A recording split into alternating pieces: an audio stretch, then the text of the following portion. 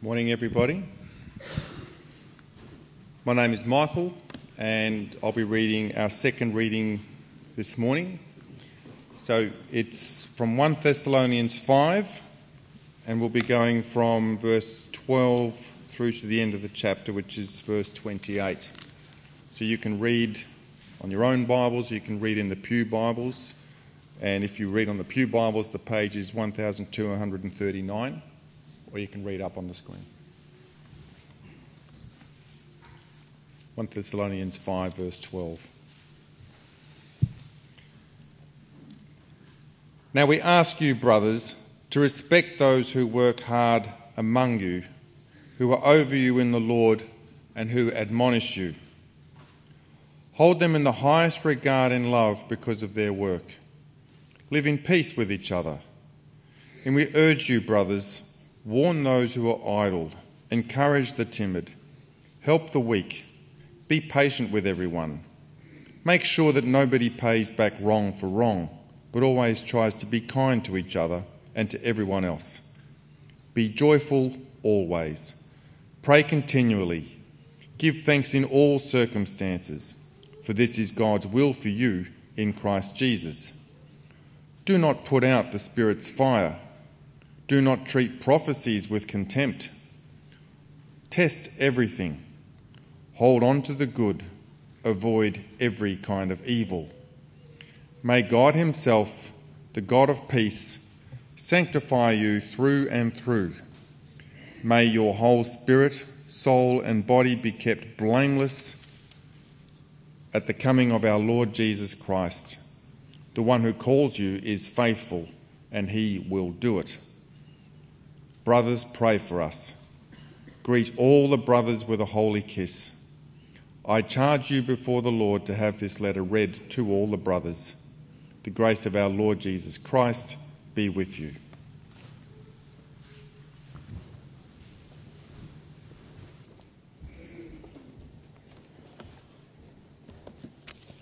Good morning, friends. Good morning, Paul. Good morning, everyone else. Nice to see you this morning. It'd be great for you to keep that part of God's Word open. There's an outline in your news sheet as well, which you might find helpful. Let's pray again and come to God's Word. Heavenly Father, we thank you again for speaking to us in your Son, in your Word. Thank you for the way the Scriptures remind us, even this very book, that the Bible is your Word to us. We pray, Heavenly Father, that's how we would hear it this morning. Pray you'd give us the energy we need, that we would push aside distraction. Give us the attention we would hear, and particularly, Father, we pray we would take it to heart. Maybe you alone who is glorified by your word. We pray these things for Jesus Christ's sake. Amen. Well, friends, I want to ask a question this morning, and that is, what do you like at waiting? How patient are you when you have to wait?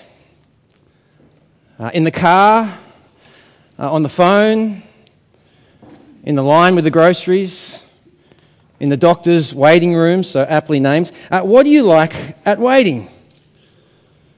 Just the other week I had my own extended opportunity to ask this of myself as I sat on hold on the phone, not once but twice, with a particular airline who'd cancelled my flight, who for the sake of anonymity we'll just call Tigra.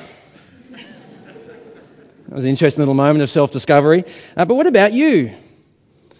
What do you like when you have to wait? Well, I thought this morning we would find out. A little pop quiz, if you like, a little self-assessment. I'll give you a couple of scenarios, a few options to choose, and together we'll discover what you're like at waiting. Okay, here we go. Scenario 1. You're at the supermarket. You're lined up with your trolley in a long line to the checkout. And as you wait, you can't help but notice down there in the distance that the person at the front of the line is having an extended conversation with the checkout operator, complete with slaps on the back and a whole lot of laughter. How do you respond? A couple of possibilities. 1, you're happy. You believe in community. In fact, you consider leaving your ice cream melting there in your trolley and going up and joining them. There's one response. Option B. You stay where you are and kind of seething to yourself. You start to think of a few things you might say to the checkout operator when you get at last to the front of the line. That's another. Option C. Completely fed up, you take a few steps back and building momentum, you try to drive your trolley between the checkout and the other person at the front of the line. What do you like at waiting? Scenario 2. You're in a crowded doctor's surgery. You've been there for over an hour. Nobody seems to be moving. How do you respond? Do you A, thank the Lord that you finally get to catch up on the 1992 Reader's Digest? Thought you were never going to get to it, but now's your chance. Do you B, kind of make yourself hyperventilate and try to get some attention in the room? Or do you C, announce loudly to the desk nurse that you have a highly contagious, indeed a fatal rash, and see if you can empty the waiting room? What do you like at waiting? Scenario 3. Much more serious this time. You hear the gospel of Jesus. The great news that Jesus died for you and rose as King. And more to the point, and particularly for today, that he will return. And only those who welcome him now will be welcomed by him then. How do you respond? Do you shrug your shoulders and turn your back and go on living like it's not really true? Do you B, respond at once, but then in time treat it more like a dot in the distance than a real present reality? Or do you C, completely reorient your life so that every moment of every day is lived in the light of Jesus' return? Friends, what do you like at waiting?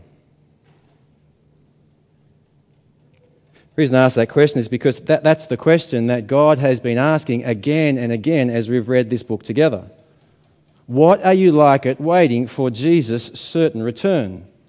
See, I don't know if you noticed, but at the end of every chapter in this letter, 1 Thessalonians, that's what Paul's referred to. In fact, if you've got your Bible handy now, you might want to open it up and come with me and see for yourself. If you go back to chapter 1 and verse 10, it's there, chapter 1 and verse 10. We had it read earlier. Chapter 1 and verse 10. Or flicking forward, chapter 2, verse 19. There it is again. Or then chapter 3, verse 13. Chapter 4, verse 16. Chapter 5, verse 1 to 10. And then again today, there in verse 23. You see, the return of Jesus is the reference point for the whole of this letter. Why?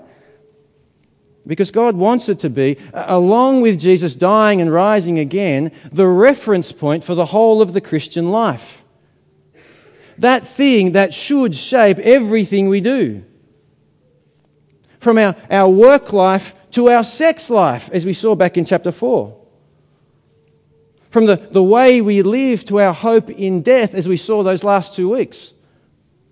Even to the way we speak and the opposition we face. In fact, even, and perhaps most important at all, as Paul comes now to the climax of his letter here in chapter 5, to the way we do this. To the way we do church. The way we wait here for Jesus' return in church. So often I think it's so easy to have a low opinion of this, of church. I mean, what does this really do? Why does this really matter? But friends, I hope we'll see this morning, Paul doesn't, God doesn't. In fact, I think the reason that he's left what he's about to say about church till the end of the letter is because it is so important. Because without this, everything else he's already said will all just come crashing down. Get this wrong, you'll get everything else wrong as well. But get this right, and chances are you'll get everything else right as well. And so let's get to it. The question is, how do you wait well for Jesus' return in church? You do it, Paul says, by respecting your leaders. By respecting those who lead us in church. Have a look with me there. 1 Thessalonians chapter 5 and verse 12. Verse 12. Now we ask you, brothers and sisters, to respect those who work hard among you, who are over you in the Lord, and who admonish you. I remember seeing this one episode once of one of my favourite TV shows, The West Wing, where the Vice President says in a important American accent, "Do you know what a leader with no followers is? Just a man taking a walk." It's profound, I know. Here's my point. Christian leaders should never be made to feel like that by the people they love and lead. They should never be made to feel isolated, alone, or like we're not really with them. They should never have to wonder what we're really saying when they're not in the room. Even, did you notice, when in their work for God, for us, they take us aside and admonish us, correct us, rebuke us. See, I don't know about you, but I think I don't know what you feel, but the first thing you feel is when someone takes you aside and corrects you, rebukes you. But I've got to say, for me, it's not always respect. But see, Paul says here that it should be because they do that. That very thing that's so hard to do, yet is so needed if you and I are to stick with Jesus and live for Jesus. You see, respect your leaders, Paul says.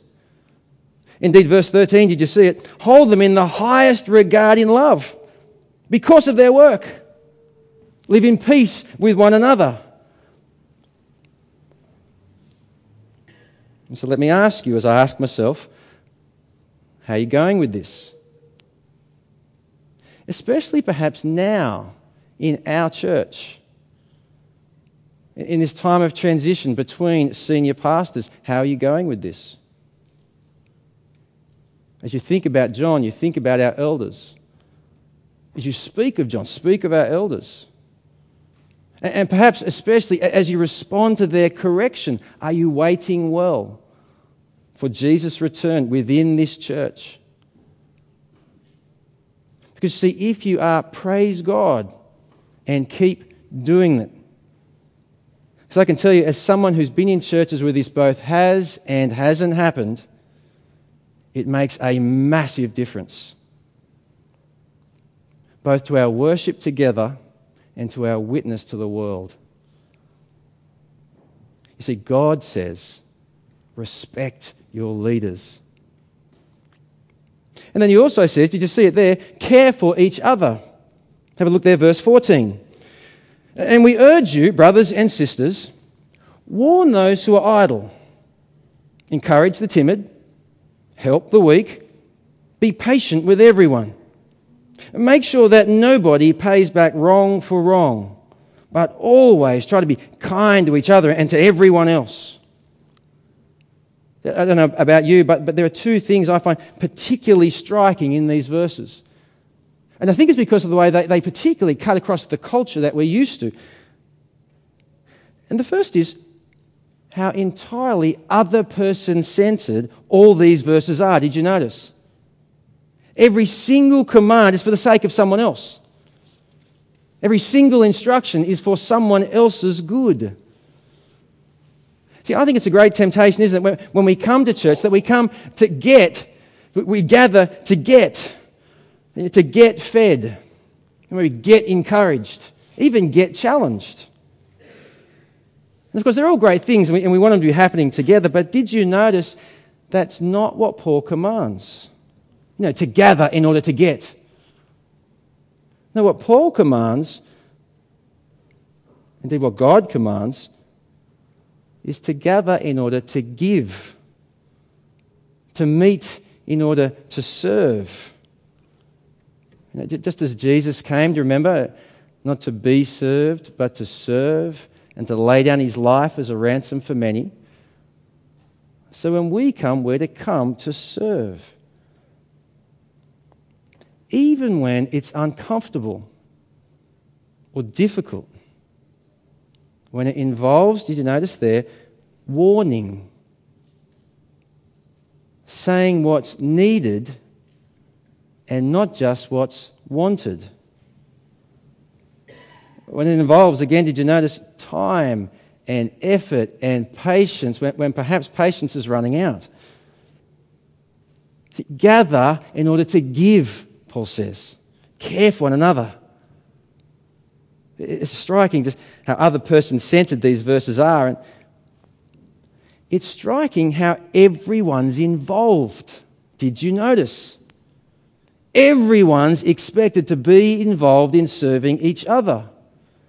After all, have another look. Who's commanded to do the warning, the encouraging, the helping? There, verse 14. Did you notice? It's not the leaders. It's the brothers and sisters. It's all of us. After all, it's so tempting, isn't it? You find someone, perhaps having a particular battle with a particular sin, and what do you say? I better go get John. Or you find someone in particular need, a particular encouragement, and what do you say? I better go get Michelle. I mean, that's their job, isn't it? It's what we pay them for. But no, says Paul. It's our job too. As it turns out, this whole Christianity thing, it's not a spectator sport. Who knew? Leaders on the field and up in the stands, cheering them on. Go, Pastor! No, within this church, we are all on the field. We're all in the game. We all have a role to play in helping each other wait for the return of Christ. In fact, even in the most basic of Christian godliness, did you see it there? Like turning the other cheek in verse 15. I'm responsible for you. You're responsible for me. After all, again, did you notice there, verse 15? It doesn't say, make sure that you don't pay back anyone wrong for wrong. Instead, what does it say? Make sure that nobody does. Together. Like that song from the super ad, that magical earworm that you can't get out of your head, We're all in this together. So friends, let me ask you again, how are we going with this? When it comes to caring for each other, are we waiting well for Jesus' return here in church? Because see, I hope you'll say yes. I hope you've seen what I've seen and felt what I've felt here in this church. I hope you've seen it in those testimonies we have again and again, week by week, up here at the front as people speak of how they've been loved by us. Just last week in the evening service, a new member of our service, named Ken, told his story. His story of knowing Christ and joining us. And he spoke of this. In fact, he actually named the names of the people who welcomed him when he first joined us in this church. That's the difference it made to him. And friends, may we keep on doing it. May even now, this very moment, may we be thinking now who we can do this for. In just a few moments, morning tea. You see, how do you wait well for Jesus' return in church? You do it, Paul says, by respecting your leaders, caring for each other, and finally, by enjoying your dependence on God, by actually enjoying His will for you and His word to you, and perhaps especially the fact that it's He who will keep you until the day that Jesus returns. Lots of people, of course, have lots of questions about God's will for their life. Especially at uni where I work, not a week goes by where some student says, if only I knew God's will for me. If only he'd tell me what he wants me to do. Well, friends, if that's ever been you, guess what? Here it is, black and white, verse 16. Be joyful always. Pray continually. Give thanks in all circumstances, for this is God's will for you in Christ Jesus. Now, I don't know how you feel as you first hear those commands, but I have to admit, when I first did, I think my first response was guilt and burden. Do you even know what you're asking, God? Do you know how hard this is? As if my life wasn't hard enough already. You want me to whistle while I work? Whistle while I hurt? But friends, if deep down, there's a little bit of you that's like me, then we just have a look again at how good these commands are. Look at what God wants for you. And then perhaps compare it to what you sometimes imagine he wants for you. Is it different? Is it better?